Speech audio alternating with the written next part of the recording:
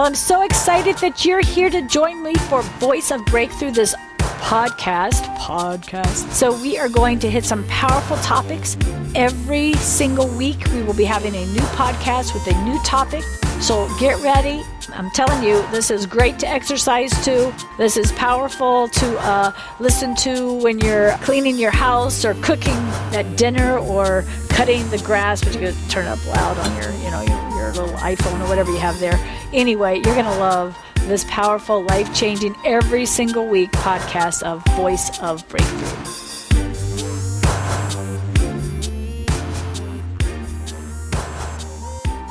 This is called Exiting the False Race. That's a great picture, Nicole. And I'm going to give the two scriptures on this. And then we're going to go over this a little bit. And then we're going to talk about tonight how in your groups, how the group leaders could help handle this, how you could ask questions about this. This race here is the race you do not want to encourage in your groups. Okay? So if you hear people talking from this race, you need to stop them and say, let's get in the race where there's faith. Okay? And I'm not, rebuke and correction is a gift from God. Amen? So when I hear you in the wrong race, even if it's just being, just you're human. How many know I'm a new creation in Christ Jesus? I can't just say I'm human anymore. Okay? And the only race that you're running in Christ is in Christ. Amen? So I want everybody to say, I am a new creation in Christ Jesus. I'm not just a human. I'm a human being made in the image of God with Holy Spirit. The real Holy Spirit. Whew, the powerful Holy Spirit. Shh. The one that raised Jesus from the dead. That Holy Spirit is inside of me. He's inside of me. No weapon formed against me can prosper. No weapon formed against Sharon can prosper. Whew. Don't you feel it? See, because we're in the race where there's faith. Amen? He's the author and the finisher of our faith. Let me tell you guys, I'm going to get you, I don't know how I'm going to do it for some of you. I got to get you out of the false race. So we're going to talk tonight about the false race, okay? Now, for those who are new at watching this, we want you to get a notebook. How many people have notebooks? I really encourage real notebooks. I know some of you do everything on technology, and that's fine if you really do it. But the reason behind having a strategic way to do this is because this is a lifestyle that I want you to, this is part of your prayer lifestyle. Amen? And the enemy likes to keep you over on the wrong track, and he wants to make you think about this and this. And I learned a long time ago, one way to quit thinking on things was to write them down and deal with them. Amen? And so God's given us the two ways to do this together. And one is from the Hebrews, where we're running the race. And he is the author and finisher. And we've been talking about that. And you've talked about it. And how many know you still got a long time, years to work on getting free from entanglements, which is codependent relationships, unbalanced relationships that are keeping you out of running the race. An entanglement doesn't mean you're in the wrong race, right? But if you have an entanglement, think of it as something wrapped around your leg. You're not going very far. So here you are in this race, but you never seem to really get anywhere. Well, he says to get rid of those entanglements. So if you stay in if you do not overcome in a codependent relationship, what I mean by codependent, somebody's trying to take the place of God in that relationship. It's either you or them or both. Somebody's God and somebody's the Savior and somebody's the one who needs to be rescued. Somebody's the bad guy and somebody's the victim, and everything is codependent garbage. Amen? I can do all things through Christ who strengthens me. And you're going to bust a lot of eggshells getting free from entanglements. Amen? And so We talked about that. Go listen to the teaching again. Listen again. How many know any of these topics we could go on for a long time? What we're going to do, we're going to put the worksheets together, do an overview of everything, and by the time God says, okay, that's the last worksheet, then we got an entire workbook, right, to sit down in groups and still go over at home, all right? These are put together supernaturally by God, usually the day before or the day of Tuesday night meeting, all right? All right. Second, so the main scriptures he gave me for this one, 2 Timothy 1:7, for God has not given us a spirit of fear, but of power, love, and a sound mind. How many know we have preached that and preached that and preached that? Amen? And there's lots of teaching on it, on the mentorship. So those who are watching and those even here, I encourage you, if you're international, the mentorship is absolutely free. If you're in the States, we're asking for a $20 love offering a month with access, people, to hundreds of hours of video and teaching in a nice order. It costs some money for people to put that together, amen? So we're asking you to be a part of sowing into that whole project, which also, then it goes international for free. It trains up pastors, leaders across the nations, amen? So you're actually sowing into that, even if you never open up the website for the mentorship. But I really encourage you to, because it's in, how many know you've gone over to our library here and you look over things, and it takes forever to find the topic you want, right? But if you go on there, you just type in the topic and it all comes up. Are you okay? Stanley? All right. So the false race is going to be fear-based. And sometimes you don't even realize it's fear. Do you know it's fear if you're trying to prove something is a lie? Do you know it's fear if you're trying to prove you're okay? Who are you proving anything to? Don't you think God knows? Who else matters? Okay, sometimes there's things that are fear that you don't realize are fear. I'm trying to prove something because deep down I'm afraid that people don't love me, or I'm afraid something's wrong with me, or I'm afraid something somebody said to me is true when it's a lie. Get what I'm saying? So when you're looking at exiting this false race, and for those who are leading groups, recognize when somebody is talking fear-based. How many know a lot of fear is taught in the church? Spirit of error, wrong doctrine. You don't approach things. I don't want pretended faith, but I certainly don't want fear anything. Amen?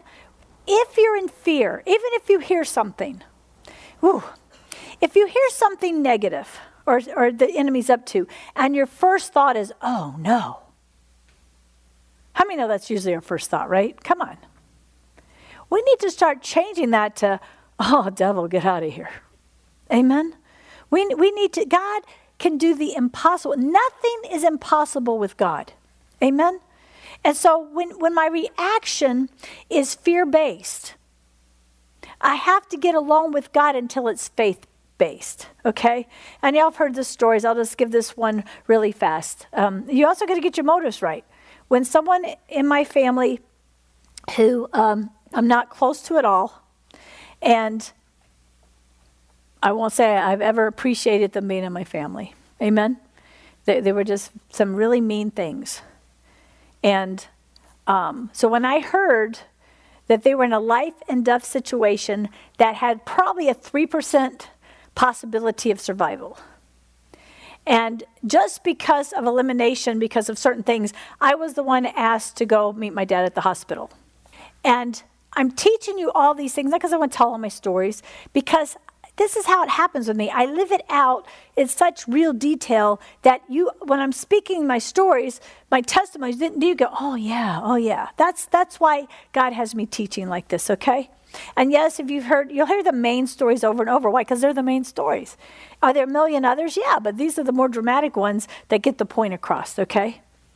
But you've heard this, but I want you to see this about the race.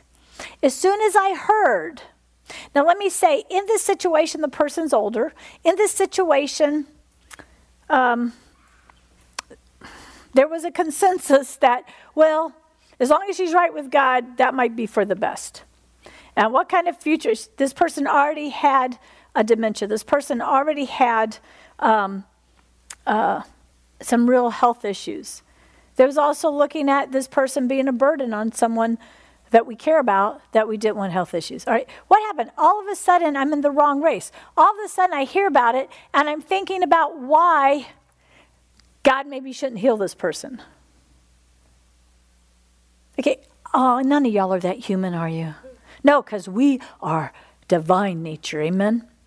How many know we are a new creation in Christ Jesus, and we have a divine nature in us, but we're always having to crucify the human nature? Amen? So that's real. Oh, this is good. So if I step out in the divine nature, hanging out with God, talking to God, seeing things from his perspective, being changed, right? I'm in the right race. If I step out in my human, fallen nature and start rationalizing and reasoning and figuring out, why this couldn't possibly happen, okay, what's happening if I'm in the false race? I am now taking the place of God. I am now letting my reasoning and any personal issues and any of my own thoughts begin to say what should happen. How many know you don't want somebody praying for you who just as soon you don't live? Unless you're really ready to go be with God. I mean, I'll probably sit up and slap somebody upside the head and say, hey, I ran my race, leave me alone. But you see what I'm saying? Okay, do y'all get this? Okay, I'm being led of the Holy Spirit, because I don't pre-think about any of this, to help you to see how to stop yourself and stay in the correct race. Your life will totally change if you get out of this false race. Can you see that? Can you get kind of like, God's using these particular parallels on purpose to show you how to help you to see this, because really, biblical stuff can just be all over the place, right? I mean, so the first thing I had to do was to get honest with God. That's why we get to talk to him, called prayer, and say, God, I don't think my heart is right to go to this situation and to pray. Okay, can I say this? In the correct race, you're talking to the real God, the author and finisher of your faith. He already knows the hidden things in the heart more than you do. He knows our hearts are wicked and evil until we have him change them. Amen? Which is a process that he's always doing, right? Because that's what he's up to. God will put you into some very uncomfortable, let me say this. Life will put you into some uncomfortable situations. In this situation, God was putting me in there. Amen? God was saying, I want you to go. Okay. When my human side was like, I don't really want to go. And then my talking to God side said, I don't think I have the faith to believe for healing here. I don't think you're giving me that faith. And Lord, I need to love this person. And God said, God said, you are going to love this person before you get to the hospital. I said, well, then it's going to take a supernatural act from a God where nothing's impossible, right? So as we're driving, because I really didn't want to go into that hospital, I have a reverent fear of the Lord, amen? I don't want to go in and not have faith for what my dad wanted me to come and pray for, amen? For what my dad was believing for, all right? So I get there, I'm driving, and all of a sudden the Lord says to me, who do you want to be in charge of when your life ends and how it ends? Me or the enemy? I said, well, you. He said, then you better let me be in charge of this person's life and do what I tell you. All right, let that one sink in. You reap what you sow, you reap what you sow, you reap what you sow. And then he says, who are you to judge another man's servant? For to their master they will stand or they will fall. Who are you to make any intellectual decision about how this should go? How many know that God's not worried about what seems to be convenient or whatever? You know what I'm saying? So we have to get to this place to see, okay, then he starts to build up. Even the way we were talking, I'm thinking, God, maybe you're actually going to heal this person. Now we're talking like, I'm not sure the exact numbers, but about a 3 or 4% chance. This person had a blood clot as big as my hand right over their heart and lungs. As big as my hand. The doctors didn't know how they were even still alive. And the dilemma was, she has almost no chance. So do we go through with the surgery, or do we try the medicines that dissolve it? And they were like, well, with the medicines, there's no way we can get to it fast enough. And with the surgery, it's just a lot of going through something with a very small chance of making it. Now, your human mind might say, well, she's had a good life. She's been around a long time. And that's human thought. Amen. You could get demonic if you hate her and you just glad she died. Oh, that's terrible. Wasn't there, thank God. But some people are. Let's be real. Amen. That's why you watch who you have come pray for you. I don't want anybody praying for me from their human thinking. I definitely don't want anybody praying for me from their demonic thinking. And I want people praying led by the Holy Spirit and faith. Only. So I'll give you another principle. Whoever you ask to pray, you let all their mess into the situation. That's why I wanted a scripture. That's why I already knew all of you cared and loved Sharon before we prayed tonight. And there was some places I was a little, okay, Lord, but he's like, don't worry about it. Their heart is right. And everybody's growing together in this. Amen?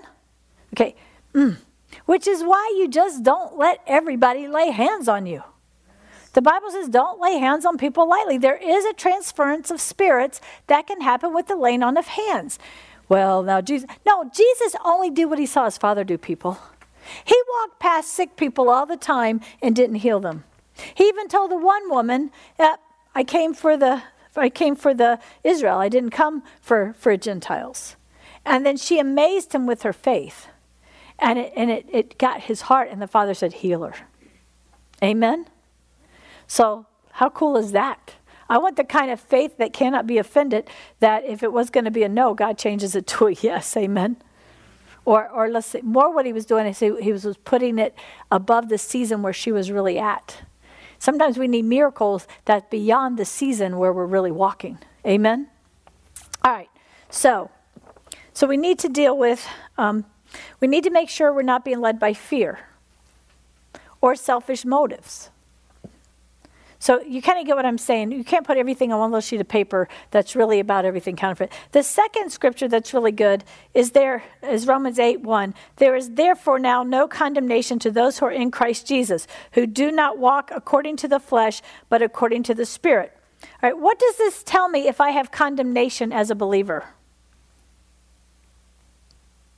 I'm walking according to the flesh.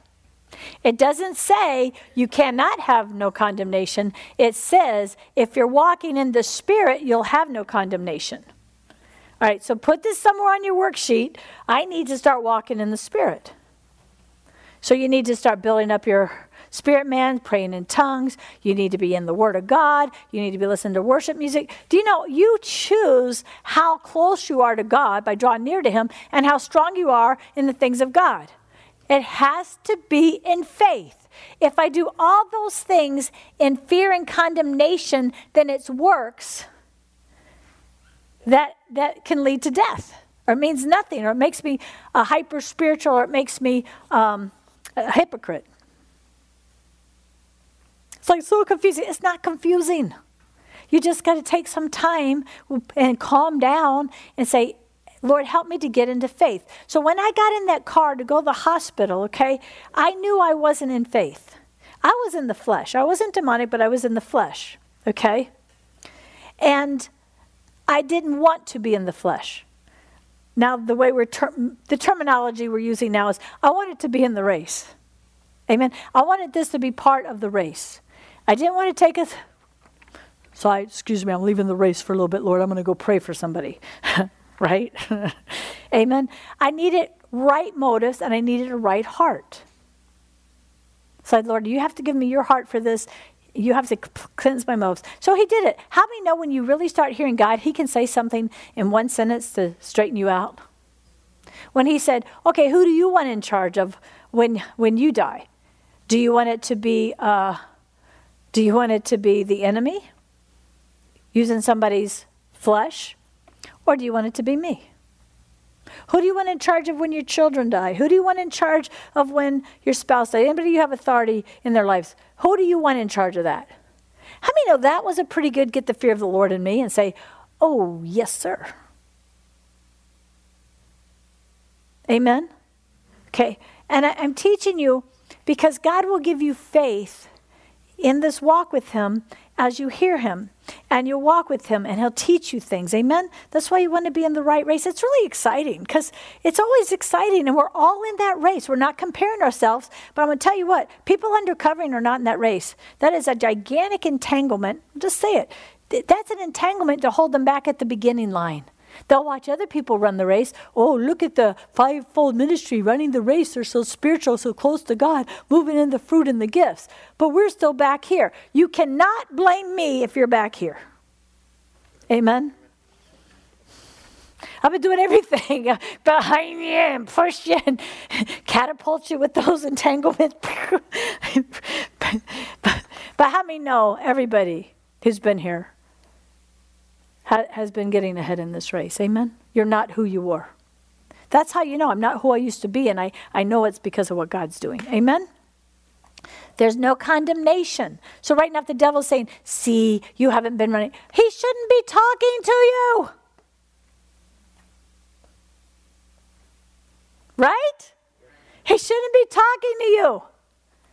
So to get out of this race full of fear and condemnation, you need to very quickly tell him to shut up in Jesus' name. And Lord, whatever demon just tried to talk to me, I give it the punishment of Satan.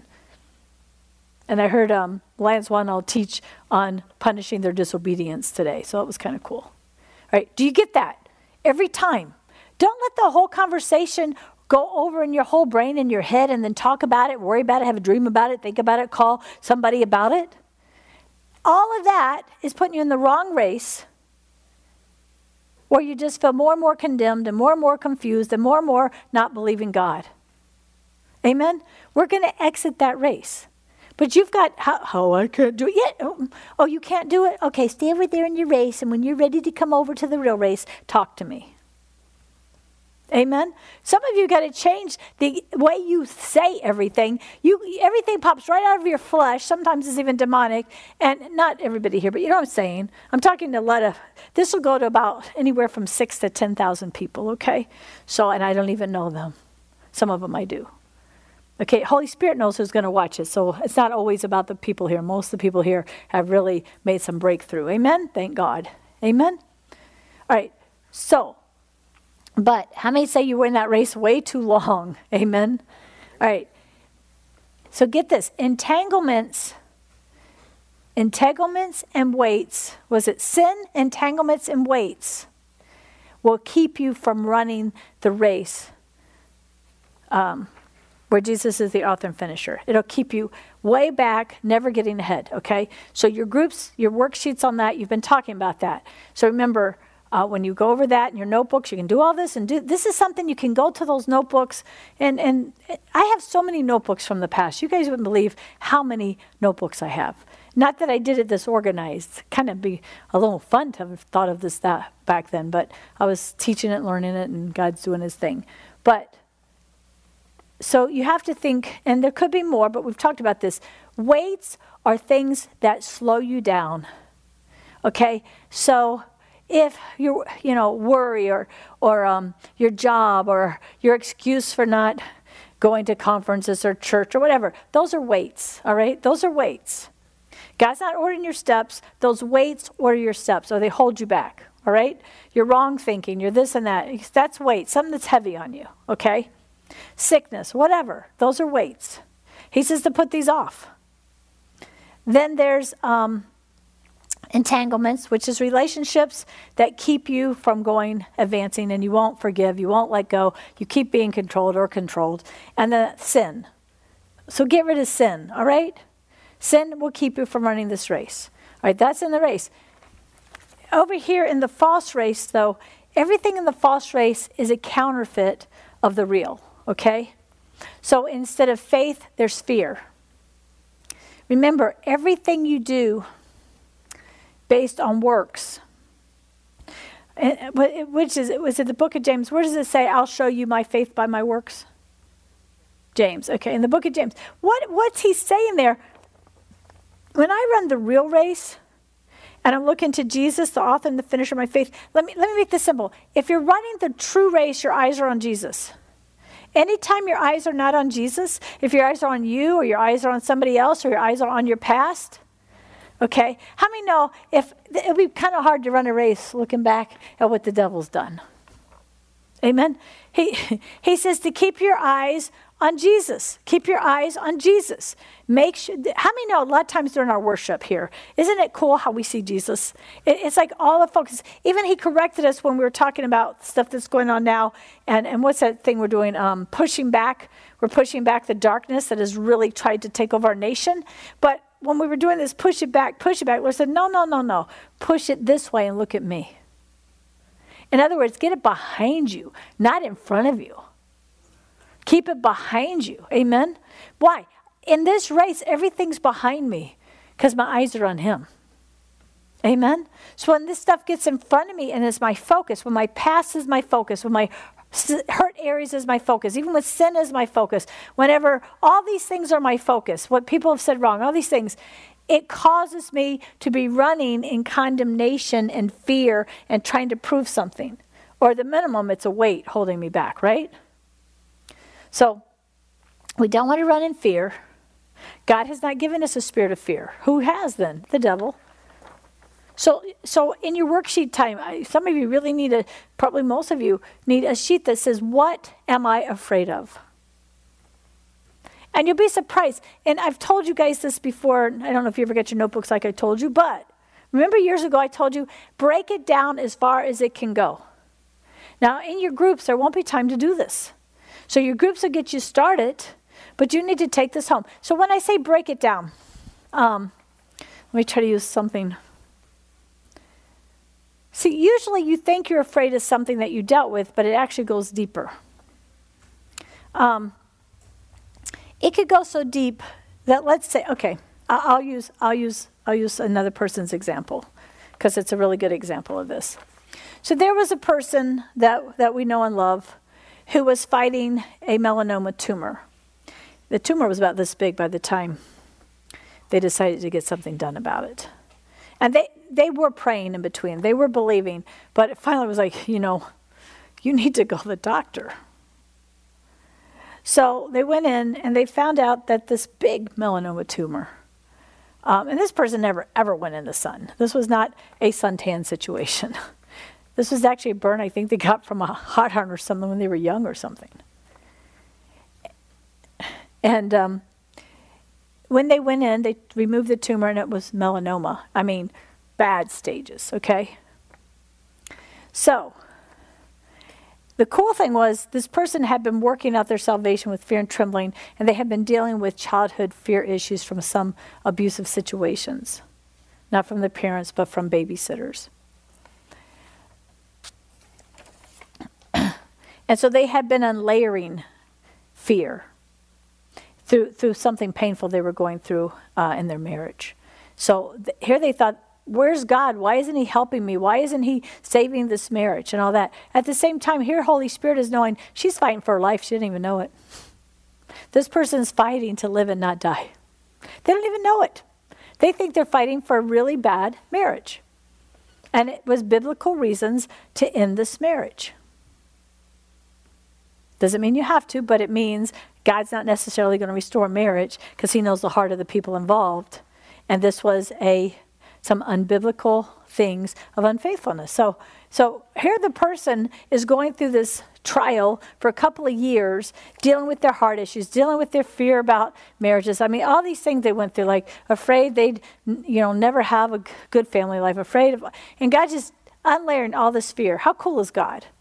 And yet the marriage isn't changing. And at times they're like, and the person moved out and moved in with a girlfriend. So the marriage is basically over, except for the papers and all aren't signed.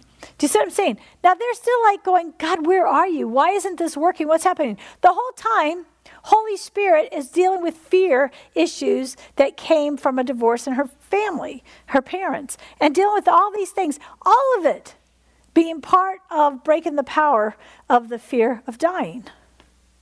How cool is God?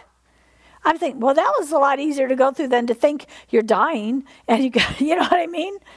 So by the time they got to the point to diagnose this almost really severe case, with not really high probable outcome of being good, this person had dealt with a lot of fear issues. So they called me in the middle of the night. I'll never forget, because I was out on my outside porch because I didn't want to wake up everybody in the house.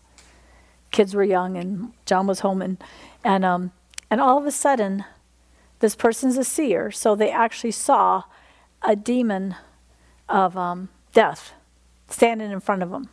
I'm just being honest, this person sees in the spirit, and it was with their own eyes they saw this. You know what's kind of weird? They saw that same spirit in my yard one time when a bunch of us ladies were just in the hot tub having fun, just praying and stuff. And this person went to almost a freeze when this spirit showed up. And we're looking at him like, oh my gosh, what's happening? So we all started praying in tongues, and we broke the power of it. It's kind of funny that I was on that same deck when I got the deliverance message from God, how to break the power of this thing. How cool is God? And so if you're interested in seeing in the spirit and all, that's what we do on Friday nights now. Amen. We're training and equipping to move into these different kind of callings and giftings.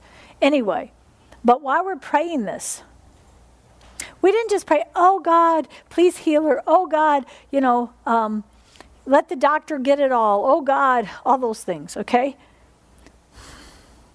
We need to start running the race and hearing what God says to pray. How do you want to solve this, God? I'm telling you, God has a way of escape for everybody. He has a way of escape for everything, but we don't hear him. We're not walking with him. We're not letting him show us that way of escape. We're trying to do somebody else's book or somebody else's formula or somebody else's this and that. We need to hear God. Amen? We need to obey God. And you need to deal with what he wants you to deal with for real. Amen? So she's running this race, and here's the cool thing. She didn't get over in condemnation like, I should have gone to the doctor sooner. Everybody told me to go sooner. This would have been treatable if it was sooner. How many know the sooner was not in the, not something that was possible at that point? Amen? Amen? Let me tell you this, if she had gone sooner, praise God, they probably would have got it off and she'd gone through some surgery and some chemo and whatever they would do. But she wouldn't have dealt with the actual spirit of death that was trying to kill her. So it would have showed up a different way. I'm not saying she could have time to grow and mature and get to this stuff, amen? So I want y'all to see how real the spirit realm is, how real all this works, because we are really, overall, the church is pretty naive about everything. Can I get an amen? Okay, and how many know God doesn't expect us to run this race in our natural self? So when your mind's going, oh my gosh, how do we do this? You can't.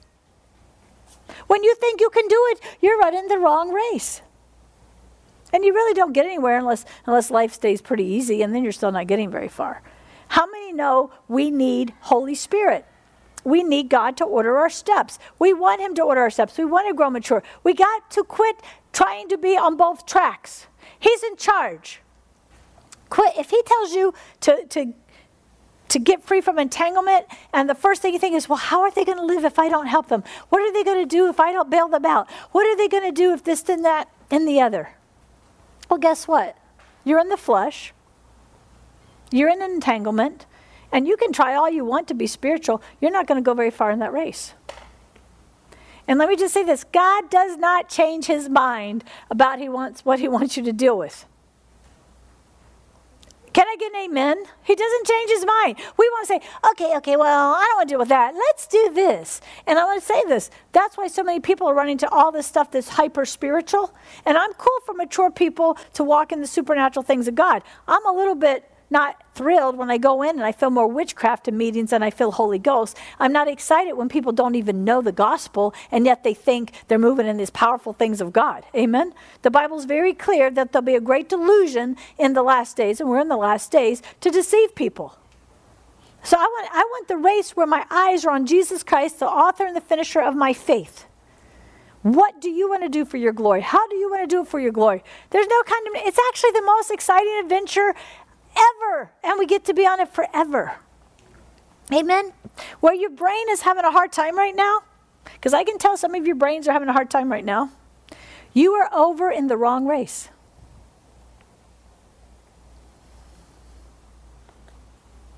might be a big part of a lot of people's problems. I used to think maybe you weren't saved for some people. It's like they could never seem to get this. No, I realize they're just running. They've got so many weights, entanglements, and sin that they're actually living under condemnation and fear, which keeps them from running this race. And when they hear the enemy condemning them and telling them and putting fear in them, then they're not looking to the author and finisher of their faith. They're looking to the horrible one who has hurt their past. Amen? Well, like I said, it's a little both for most people, but God, how many would like to just freely run the real race? Amen? Wouldn't it be awesome? Just how cool. Look at all the scripture and all the things you know and how easily you can put sin off and this and that. And see, if I'm still living under condemnation and blame, I'm not getting rid of sin. I'm just over here running the wrong race, thinking of feeling condemned. I tried so hard. Look at the works I did. I stayed out of sin for 3 days. Amen? When you're looking to him, sin it goes away if you run the real race. Amen? All right.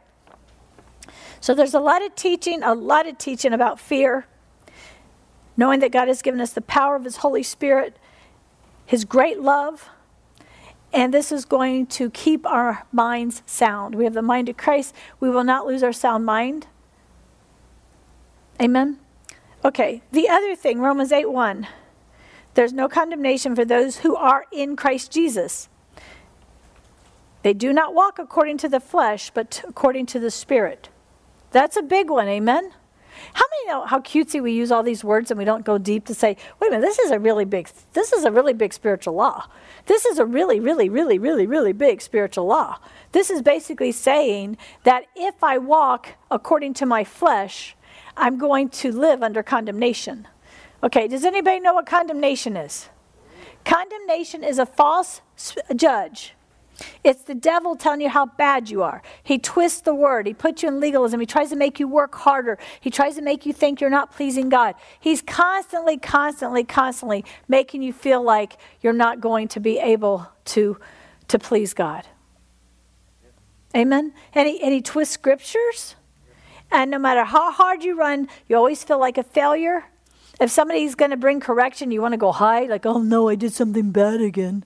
The enemy's made you so you really don't like correction, like you can't handle it instead of embracing it. Amen? He's trying to make you rebellious. He wants to keep you independent. He wants to make you so you'll never move in all God has for you. He wants to keep your ground bad. Amen? We'll get into the whole garden thing coming up. He wants to keep you a stony heart or full of thorns or on that where the devil takes the seeds of God before they even get to go in and try to plant. Amen? And so one day we'll do a teaching on how to get that garden ready. Amen? And deal with this stuff. All right. Then she has down here, she's written some things. Indicators that you might be in the false race. Fear, condemnation, feeling superior or inferior. Feeling like you can never please God, feeling like God is always mad at you, thinking you can never do anything right, trying to stay in control, false judge. You feel like there's a false judge and false creator trying to create you in the wrong image. Bitterness, torment, comparing your race to others. Okay, we're not going to go over it. This isn't a teaching like that. You can go on the mentorship. There are teaching on every one of these topics. Probably at least an hour to 2 to 3 hours on every single topic that we've been putting together for over 20 some years. Amen? I'm just showing you how to sit down with God and in your groups and start dealing with some of these things. Okay, inner indicators that you're running in the true race. You're falling more in love with Jesus. Feeling unconditional love by Father God, knowing nothing can separate you from God's love. You feel the Holy Spirit conviction, not condemnation. Conviction says, come on, we can change this. Come on, get up, let's try this again. It's okay, I love you no matter what. Come on, you can do all things through me. The Lord said, you can do all things through me who strengthens you. We can do this, okay? That's conviction. Conviction doesn't act like that was okay what you did. Conviction says, hey, I'll never give up on you. I'll never leave you. I'll never forsake you. Come on, get up. Let's run. Amen? And people who've been wounded and so much in the wrong race, they can't handle conviction. Some people have walls where they don't even feel it. Okay? So I want everybody to hear, you've got to understand the difference between conviction and condemnation. So I want you to take a second, and we're not doing groups tonight, but if we were, and when we get together next week, or you can write this in your notebooks now, think of a time where you know it was conviction. Has anybody got an example? Does everybody have an example of when they were convicted? It could be during a preaching. If you're in this church, you probably, hopefully, get convicted a lot. Amen? Right. So you got one. Did you want to share it? Yeah. Okay. Get a microphone. Where's the microphone? Are they up here? And make sure when you're sharing, just so you know, this is going to go out to up to 10, 60, who knows how many thousands of people. So, and your boss or somebody or your mom or dad might be watching. You never know. So just share it, but be discreet and don't use names and too much identification unless you want to. Okay, he's going to share that in a minute. Let me go. So conviction. I want everybody to think of a time of conviction. Write in your notebook. Conviction brings godly sorrow. Okay? Godly sorrow is like, godly sorrow is humbling. Godly sorrow is like, oh Lord, how could you still use me? How could you use me when you just got that little tyrant thing out of me, Lord? And here I've been ministering for years, and you're showing me this little thing now, and it used to be big. Lord, how could you? You're so amazing. Thank you. And then there's a thank you. Thank you for faithfulness. Oh, thank you for mercy. Oh, God, help me be more merciful. Okay, that's conviction. Okay? Let me tell you this about conviction, especially if we use the condemnation trying to make things happen. When true conviction comes and true repentance comes, God delivers you. And you don't have to worry about it coming back. Now, it's got to be Him. It's got to be a full, it can't be, I'm afraid. So you'll never get convicted because of fear. You'll get convicted because you're looking at the author and the finisher of your faith, and He's like, let's deal with this now, okay? So it doesn't, and there could be residue from that thing that might show back up, and He'll take you there, amen? All right?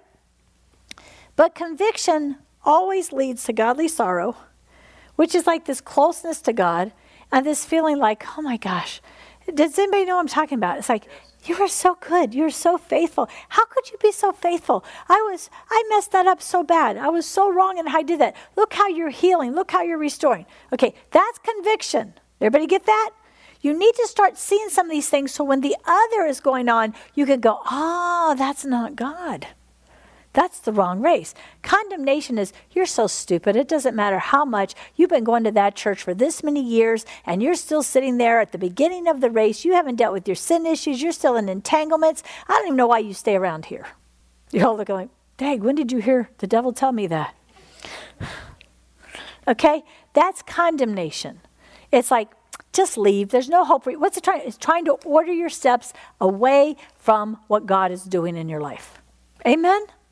Condemnation it tries to make you feel like, why try? Okay? And it could have gotten there because you had really control. You could have had controlling parents. You could have had people you looked up to. We're not blaming, but when you do the worksheets, you separate the person from the spirit. You forgive the people just like you want to be forgiven. You know God's merciful. Amen? All right, go ahead and tell yours.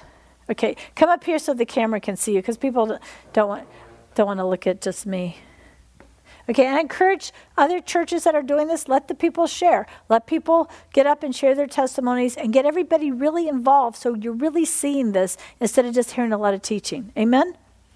Well, just as you were sharing that, the Holy Spirit brought me back to when I was in the military, and I didn't know some of these things, and I was at a military function in there. At the time, I was going to a very religious church, but thank God for telling me that. But I was around a bunch of military guys, and I was drinking alcohol. And that conviction that He just showed me that, it said that, saying, okay, I shouldn't be, I guess I got convicted. And then it was an instant change because Just quit drinking. I just quit drinking. That next day, I went into a supermarket, and I just walked past it like it was nothing. Amen. I knew that. I knew that was God did that because I didn't do like a formula or anything. happened. Instant. It just happened. Right. Amen. Amen. So that's what you need to think of. You know, when David was fighting battles, thank you, sir. When David was fighting battles, he would always think back on his testimonies.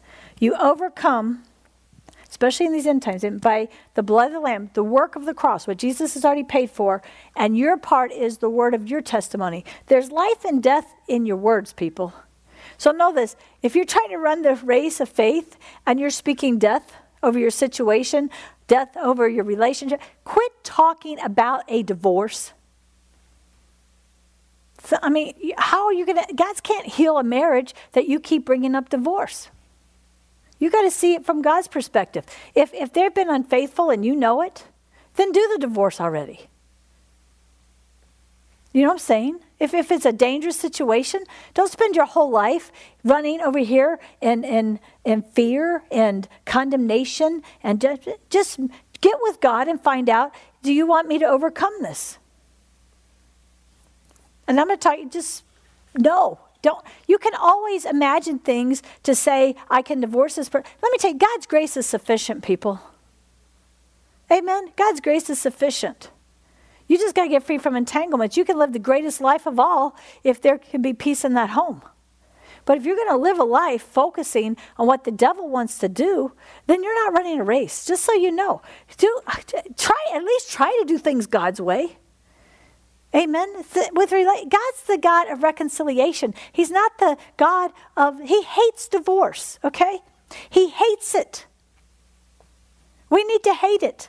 We need to hate it. We need to hate ever helping somebody go the direction of divorce. Now, let me tell you, and then get healed if you've been divorced. I remember somebody who would always say, whenever they were going through something, and they had some authority in my life, but they would look at me and say, wait, and they'd say this, wait till you get your divorce. And I said, I'm not getting a divorce in Jesus' name. Well, that's what I thought. I don't care what you thought when you were my age. I'm not getting a divorce. You said that? I did. Well, didn't you have compassion? Say, oh, yes. Look, I'm not having compassion for the devil winning. Okay? If a spouse is unfaithful, you can get the marriage teaching. It's in the mentorship. It'll tell you very clearly, divorce is only biblical if your spouse has had a sexual relationship with someone else or is unfaithful. Not suspicion and paranoid. If you really think so, ask them point blank and find out. Now, God does say if they've lust in their heart and they're watching pornography and all that, biblically God says it's the same as if they've done it because it's going to lead to it. Okay, so I'm not going to get in all that. I'm just saying, what is God saying? How do I overcome? How about let's overcome some things instead of try to run away? Now, if they're abusive, first of all, let me promise you, you can get strong enough in God to bind it and they can't touch you. They can't even cuss at you. But God says, now he says this to unbelieving people. He said, first, God actually thinks we're going to do things his way. How crazy. And the sad thing is most America doesn't do things his way. Because he says, don't be unequally yoked with unbelievers. So God's taking it that you're going to listen to him. You're going to marry somebody with Holy Spirit in them. God knows if they got Holy Spirit in them and you got Holy Spirit in you, we can work anything out. And there's a whole reason why he doesn't, why he allows divorce for unfaithfulness. And it has more to do with how it represents Christ and the bride than it has to do with your natural situation. But you can get that on the marriage teaching. Peace in the home. He's actually talking to people who get saved after they're married. And they marry someone who doesn't want Jesus. And God says, well, stay with them as long as there can be peace in the home. Now, the lack of peace should not come from you. And they say, well, there's no peace in our home. I'm screaming and yelling at him all the time. That's not what he means. Amen? He means he can get you above this. He can make you an overcomer. We've got to quit throwing in the towel and letting the devil win and justifying it. Amen? And there are times, there have been at least a few divorces. There was one situation where the husband was so abusive, God gave me a vision, and I saw this person who was in a very bad entanglement situation in a coffin in a church with that person laughing. And the Lord said, if you don't get in there and break the power of this demonic relationship, this is what you're going to see, and you'll be doing the funeral.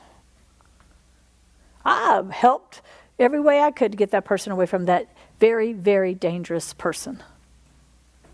And they are very thankful today. And their kids have grown up to be awesome that would have been having to watch their mom get beat up and then them get angry. Amen? So there's no legalism in this. Does everybody get that? I remember talking to one person who was so miserable, so miserable in their marriage. And then they're in the wrong race. So it's like, I've got to stay here. It's almost like a punishment. You picked the person. God didn't pick them. But now you're going to go through life all miserable with this person that you can't stand. You actually almost hate them because you're a Christian. Just get on out. Repent. Because you're not even in the race. You know, you can't tell people you've got to stay in that marriage because then you're putting them in bondage. You got to preach God's word, tell them how big God is, and then they're going to pay the consequences of if they don't want to do this God's way. Amen?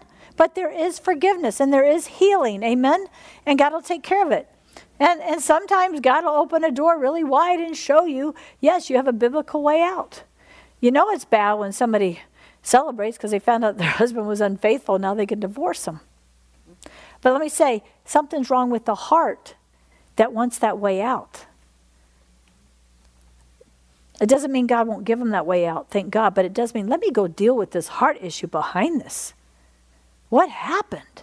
So when we're doing the worksheets, you're going to have to go back to some old relationships. The reason God doesn't want people to remarry in His scripture is because He wants them healed first, or they're going to find themselves repeating the same bunch of mess and opening doors for people in their family, including their children, to be hurt.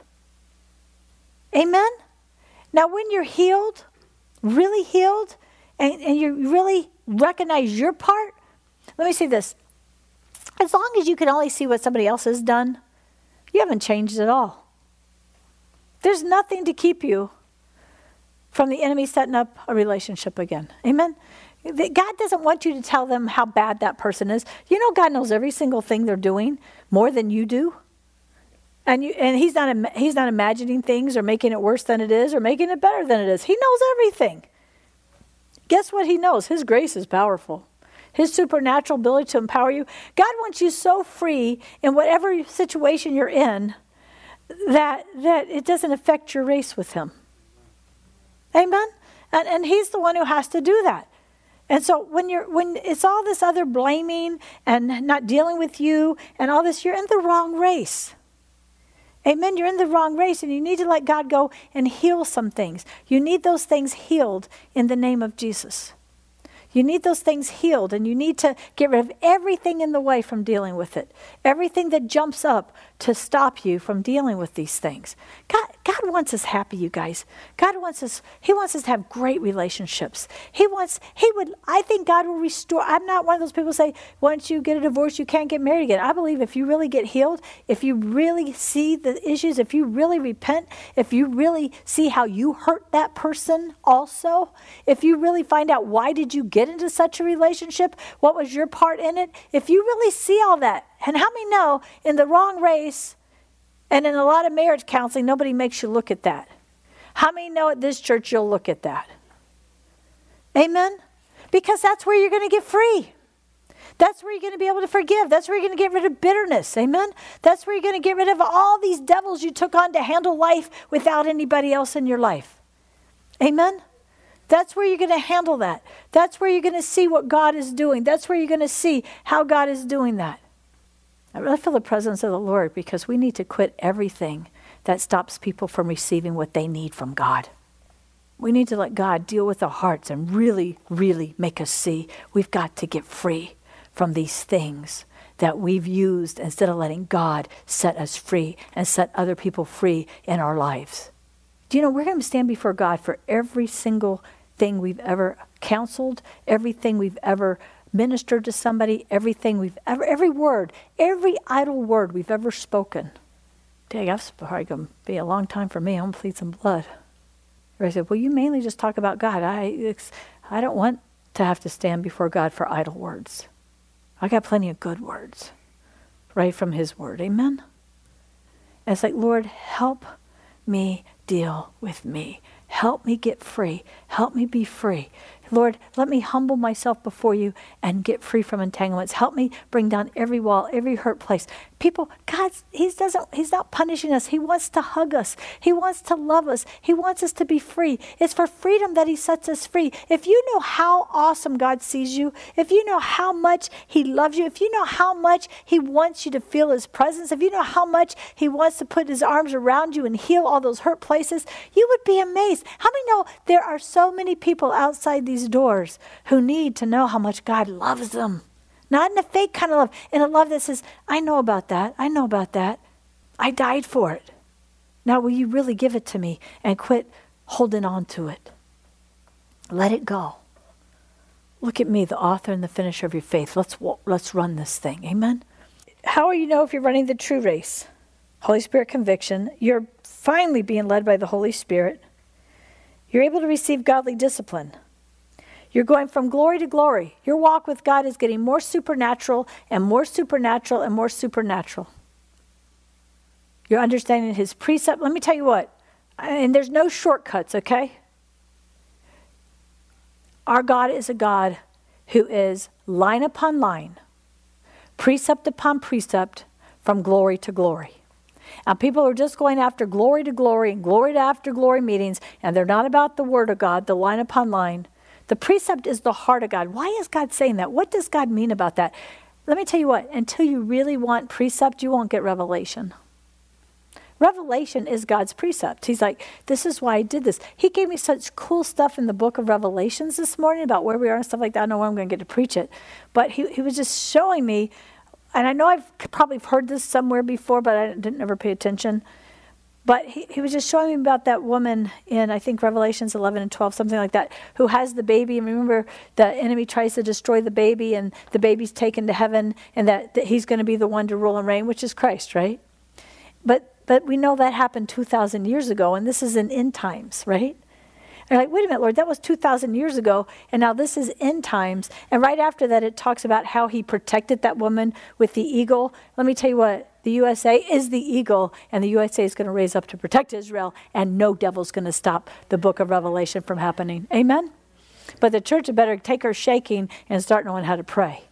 But I'm looking at it, I'm like, okay, Lord, I don't get how this is an end time teaching, and yet we know Jesus went 2,000 years ago. And you know what he showed me? So cool. He goes, this is at the church. This is right after the bride of Christ, I believe, is taken. I don't believe all the church is taken. I know a lot of people do, but right there in the next scriptures, it talks about how Satan goes after the woman's offsprings because of their testimony for Yeshua or Jesus, which means they're believers. They're born again believers with a testimony. But if you still look at the rest of it, the ones who overcome, right before that, they overcome by the blood, and their testimony, they've overcome. They're in heaven right then, cheering and praising that now God's kingdom is coming. We'll teach it maybe Sunday, not this Sunday, but next Sunday, we'll see. But you see what I'm saying? But here's why. The church age ends, and to God, it's just like Jesus. Jesus just came to heaven, and now what happens now for the Jews? Which shows the church is out of here because the church age ends for that. Isn't that cool? You guys, I'm not a kind of person to get that kind of, I am a kind of person to get that kind of revelation, but I never thought I'd get that kind of revelation on the book of Revelation. Amen? But it's like, and it's like, gosh, Lord, that's cool, that makes sense. Because then it all goes together. So God's saying that season of the Gentiles, that season, how cool is God to give it was 4,000 years and 2. God gave 2,000 years of the Gentiles coming in, the nations coming in, to end that, which is what we're getting close to, which is why the churches are being shaken. He's about to bring forth his bride. He's about to have his big showdown, to those who know him, and a great falling away of those who don't. And he's about to prepare people. But there will be a people on this earth who know Jesus, who are believers in Jesus Christ, who have to know not to take the mark of the beast. But it's not going to be me. I'm going to be perfect. I'm going to let him do this work in me. I wouldn't take it even if I was here. I don't care about that. I'm going to be where he is, whatever he wants to do. But there's people cheering from heaven during all of this. Well, he says he's going to barf the lukewarm out of his mouth. I think that'd be a pretty good throwing up that you missed it. And now, and the Christians that are left here then are powerless. That sounds like a pretty big being shaken because I was lukewarm, doesn't it? It's in the Bible, people. Anyway, I don't know how I got there, but anyway, all right. That's what I was really studying today. All right. So we go from glory to glory. So we want real line upon line. We want to know. That's why God said, get in Matthew, Mark, Luke, and John and know it. Know it, know him, know it, know him, know it, know him, see him. He's the author and the finisher. Amen? You could do some basic Bible quizzes to a lot of young people who are acting all lovey-dovey with God. And they wouldn't even be able to tell you some of the basics. And they're falling away. There would be no woke church. There would only be a church that's awakened if we knew God's word. So it's a line upon line. Precept, heart of God, understanding of God, revelation from God. Glory, his supernatural presence. His supernatural presence. His supernatural showing up in your everyday life. Amen? All right. All right. Feeling empowered by the Holy Spirit, these show you're in the right race, having a sound mind and have self-controlled, being content in all things. Nicole put most of this together herself. Go, Nicole. She goes, because I'm exiting the false race. Exit the false race and let the truth set you free. Look to Jesus. Ask Holy Spirit to reveal to you lies you've been believed. Replace those lies with the truth of God's word. Forgive those you need to forgive. Build up your faith.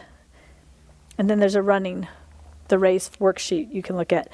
And then she gives the names of some teachings that would help you that's on the mentorship. This is just barely a guide. Amen? So for the next 15 minutes, we're going to look at how a group should run, okay?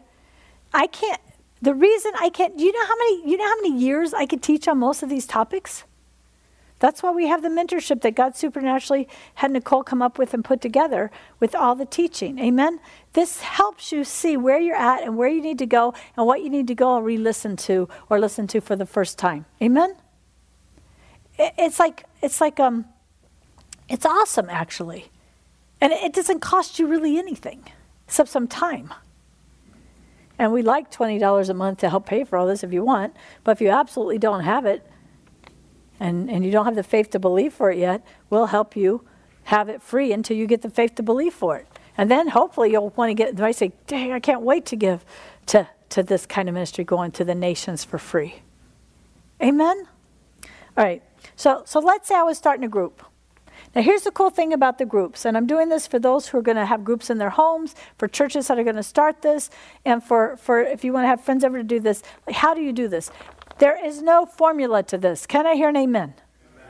So this is made in such a way where Holy Spirit can have your group do one thing and another group do the other thing, but you want to pretty much see what of the different workshops. Also, all the different worksheets are not in any specific order. So you can pull out one or see, pray, Holy Spirit, which one. But what we do on Tuesday nights is try to stay with whatever's taught that night. But I guarantee you, if I went and listened to the groups, that probably doesn't happen all the time. That's fine. Amen? The key in the group is keep the people in the right race. Okay, now when we're talking about the garden and all that coming up, we're going to share more about how to make sure they're pulling out the lies and pulling out the tares and only sowing what's good and how to do the ground and all that. That's up and coming, okay? We've been doing the race first. God, why is he doing the race first? He wants to get you out of condemnation. He wants to get you out of fear. God's like, I won't say you guys, a lot of people aren't running the right race. So in this race, God's going to build my faith. Faith comes from hearing from the Word of God. I'm going to say this again, and I mean this. When I read the Word of God, my soul is renewed. Don't think that that's faith. Okay, but that's okay. You're supposed to do it, right? Because first of all, you're putting scriptures in to your soul so that when Holy Spirit wants to bring one out as a weapon of warfare, as we saw earlier when we prayed, when Holy Spirit wants to bring one out in a situation he's leading you, guess what?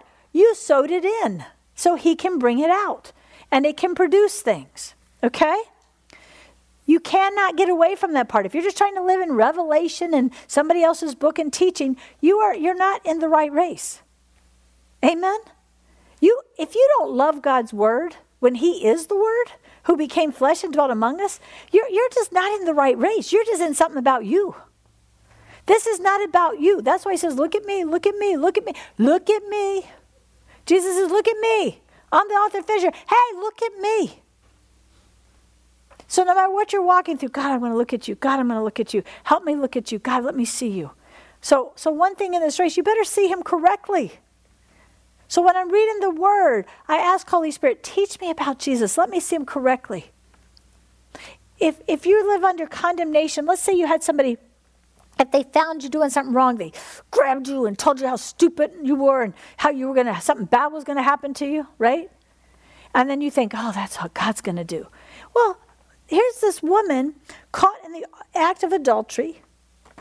Like, she was in blatant sin, all right? She wasn't innocent. Everybody acts like she's all innocent. She wasn't innocent. This woman was sleeping with somebody else's husband and not her own. In a very, very strict culture, which killed women for doing that. I mean, you weren't even allowed to show any body parts back then in that culture. And yet she got caught. And so many scholars want to focus on, those mean people who caught her. Well, this woman was sinning. I'm not saying I agree with the way they handled that kind of sin. I'm not saying their motives were right. I believe Jesus knew their motives wasn't right, without question. But sometimes we overlook that this woman was in blatant sin. And she knew she was in sin because she knew they could stone her for it. Amen?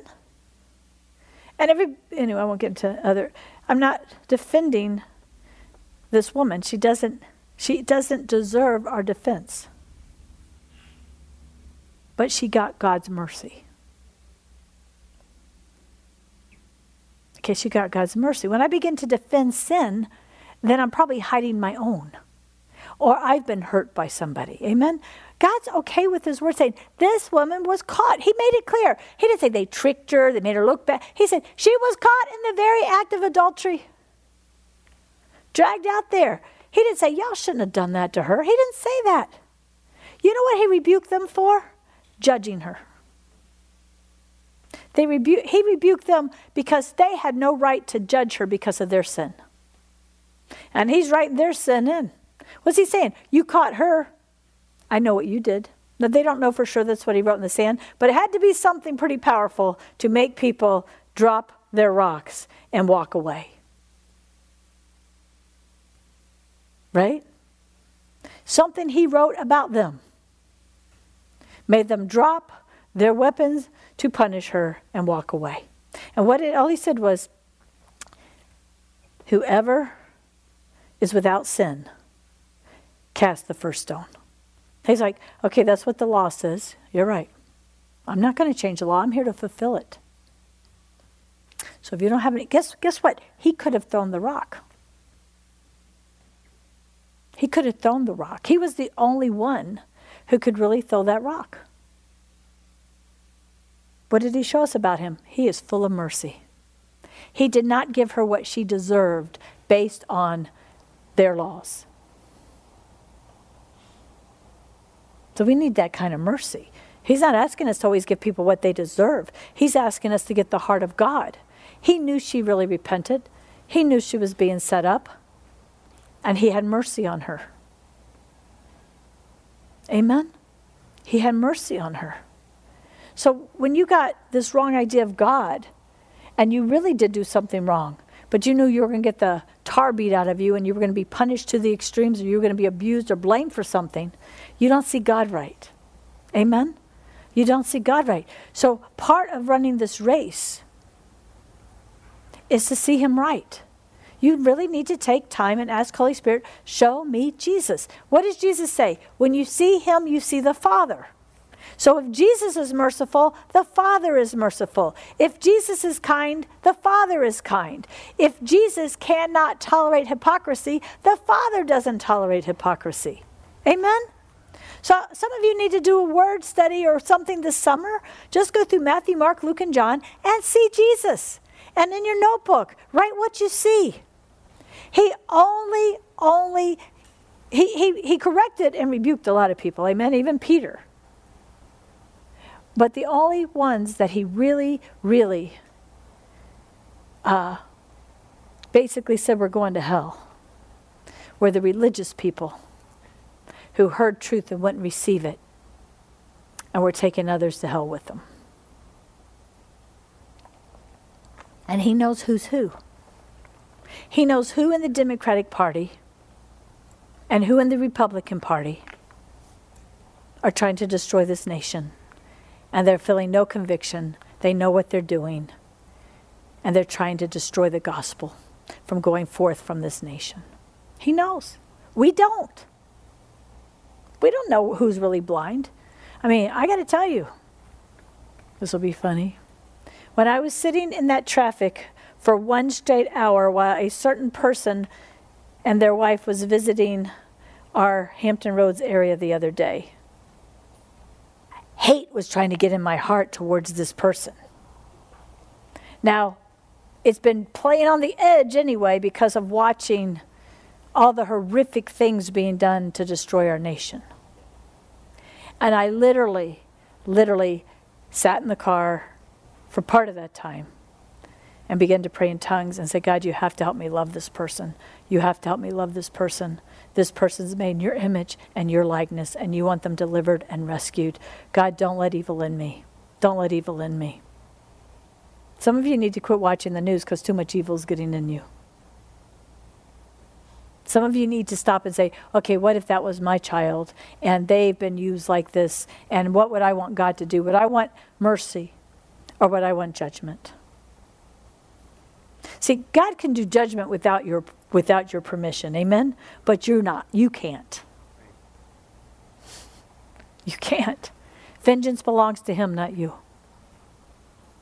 If he wants to harden Pharaoh's heart, to shake everything that needs to be shaken out of what has become a filthy nation, then he's going to shake it. Quit defending what God is doing. I mean, quit trying to be upset with what God is doing.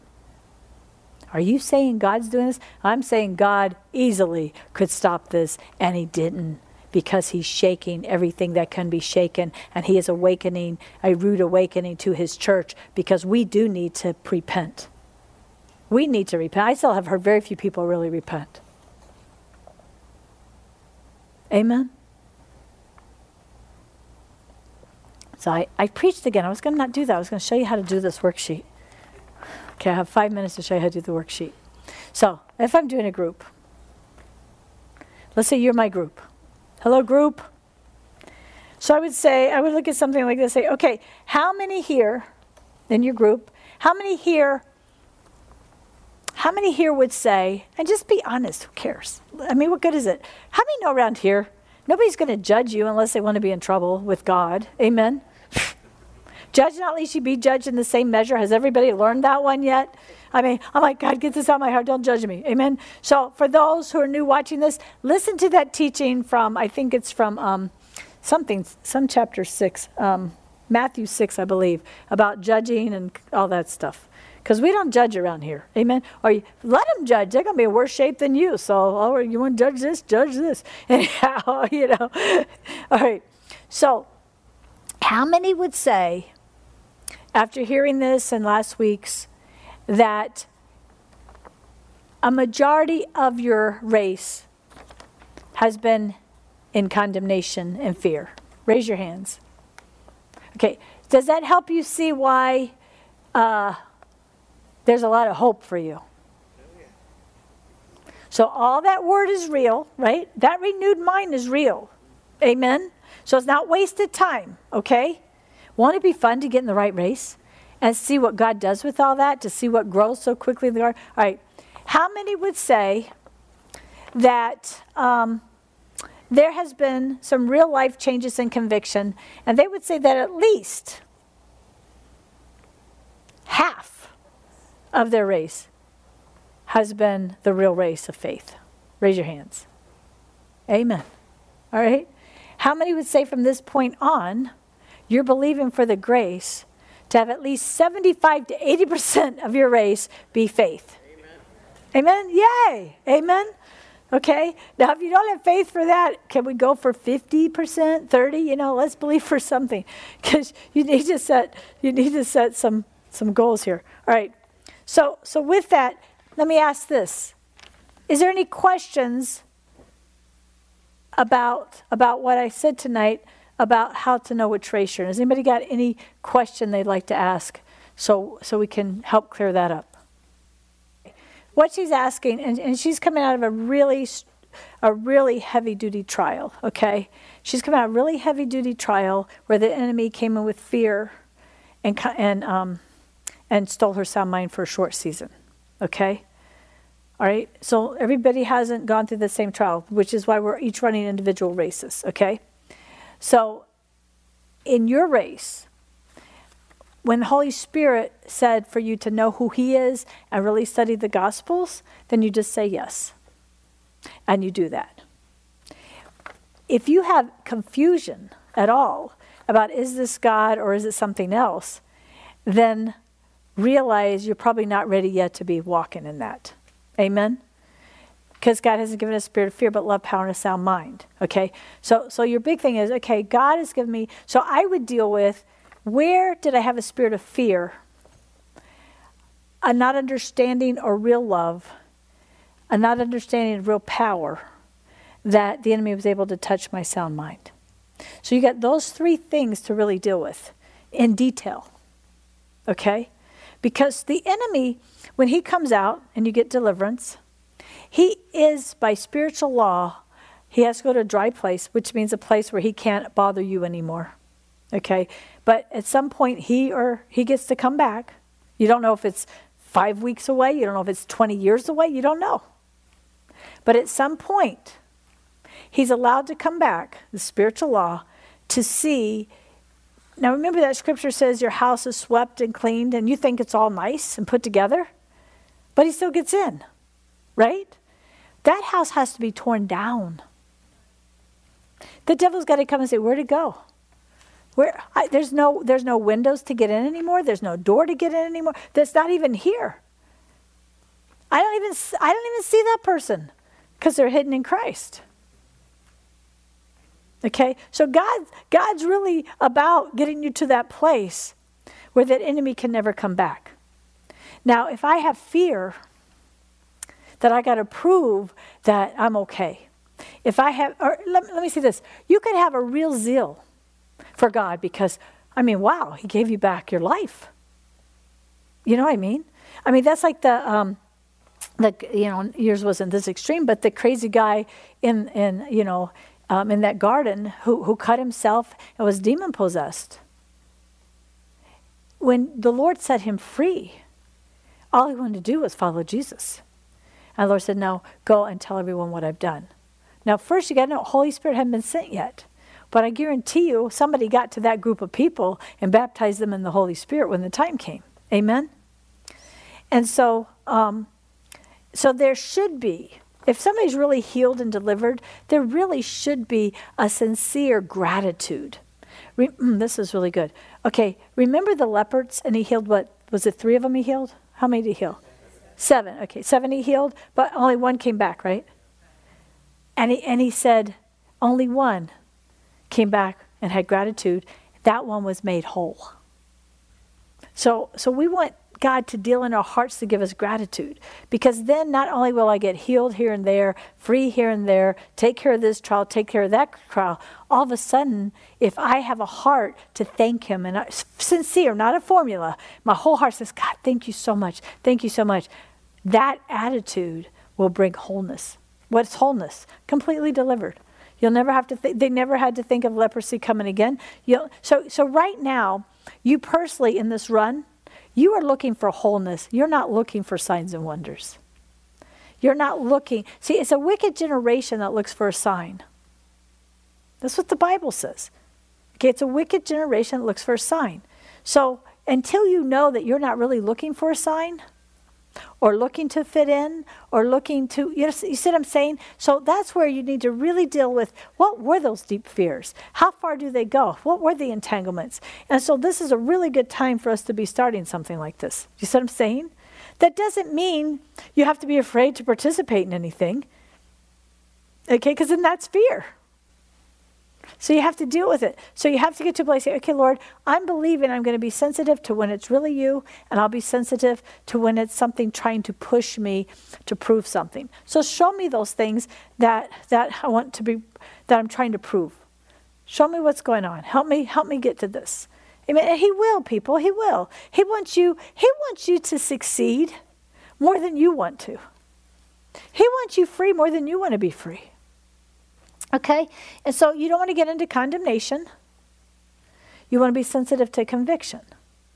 You want to stop and say, okay, show me anything in me, Lord, that's wicked, that would want to look for a sign, if that's in there. Amen? Show me. And when God says wicked, it doesn't mean you're bad and evil. It could actually mean you're hurt. It could be actually mean you want to fit in. There's all these things. We talked about this. Those who only want the Holy Spirit will only get the Holy Spirit. But some people don't realize they actually want to be spiritual, or they actually want to make sure the devil never gets them again, and that's not only wanting the Holy Spirit. To only want the Holy Spirit means I'm completely content if God makes me act, like Ezekiel and do signs and wonders and have to reveal things that makes everybody mad. Or if God has me one of the hidden people that nobody ever even knows my name. It doesn't matter. I only want the Holy Spirit. So Holy Spirit can make you look wild as anything, or Holy Spirit can make you seem like the calmest person in the world. You may never shake. You may never, ever have that kind of sign of wonder, but you don't care in the sense I only want the Holy Spirit. So you can't have an opinion. I never want that to happen to me. And you can't have opinion. Boy, that has to happen to me. Okay? So in this, I only want, because there is some fear of the Lord in this place, praise God, how many know most of us really only want the Holy Spirit? Amen? But how many know a lot of people walk through these doors not even understanding what that meant? So your biggest thing would be to know, I'm not afraid that that's going to come back on me. God has to show, God's got to heal everything. Amen? Because what the enemy did to you was really severe. And so God wants you to be so free from that. So right now, just listen. Just see what he shows you. Don't do anything in fear. But don't be afraid to do anything he wants you to do. Because there's no formula for it. Amen? There's no formula for it. All right? Did that help? You want this real yay answer. It's just not there. You're just going to have to learn and to yield and let him deal with your heart issues. Amen?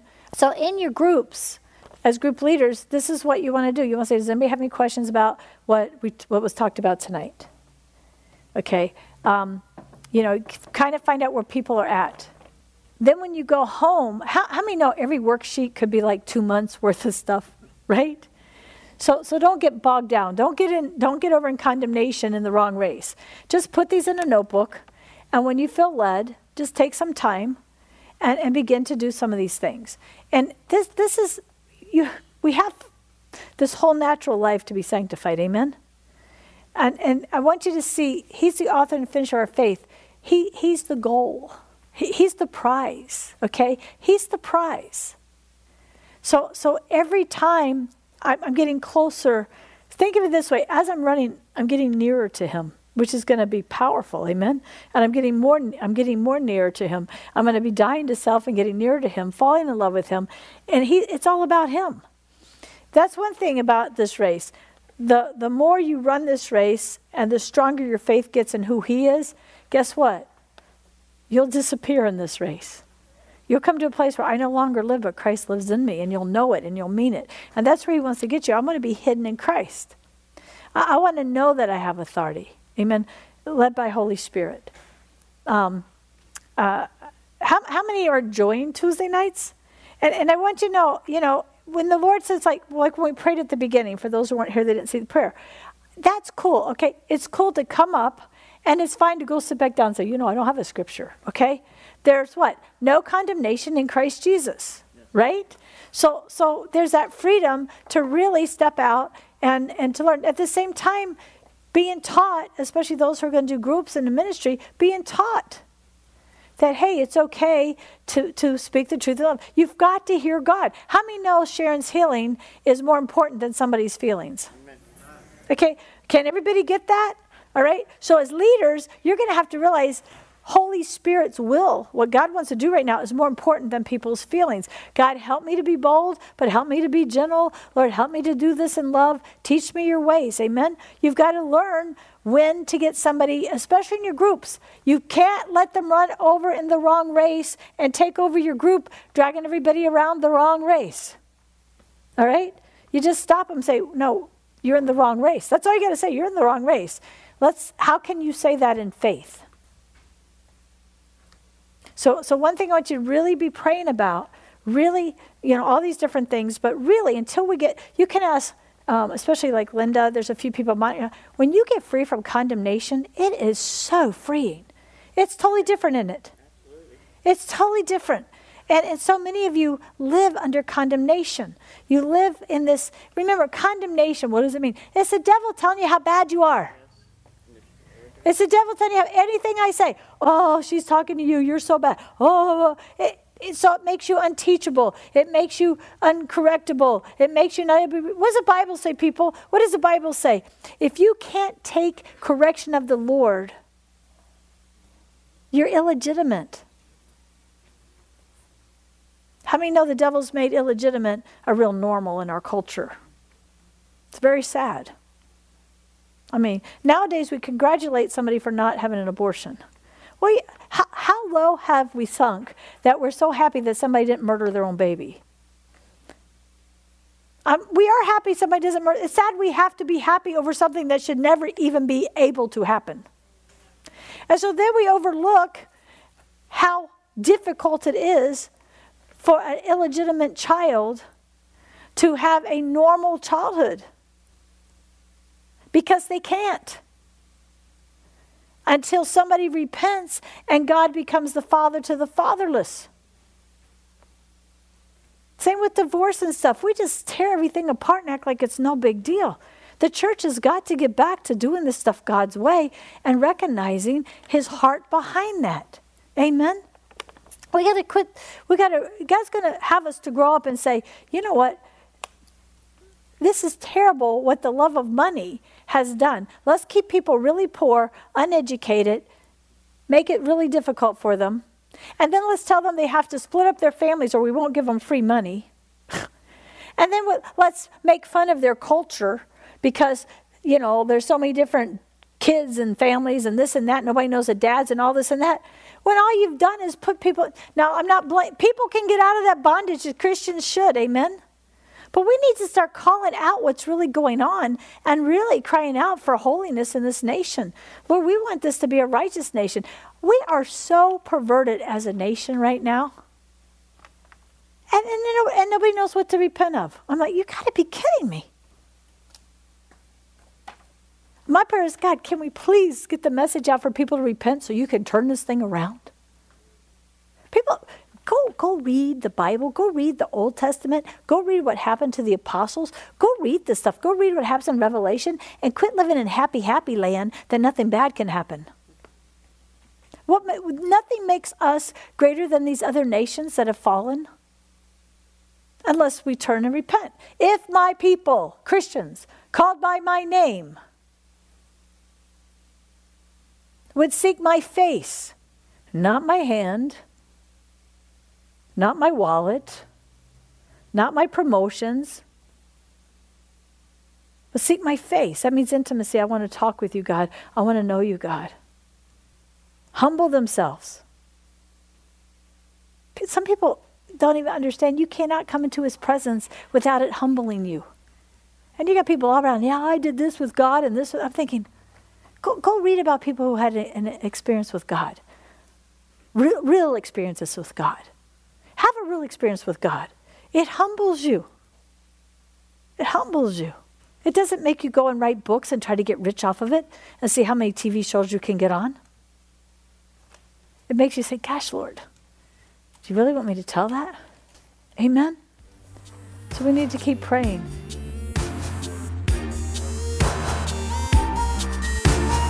Now, if you love this teaching, and you better say you love this teaching, then we want you to check out our web at beautyforashes.org. There is so much teaching there, and there's a resource library there. And also check out my Facebook page at Cindy Foster Beauty for Ashes Ministry. We'd love you to partner with us and come along for the ride into the apostolic. God bless you.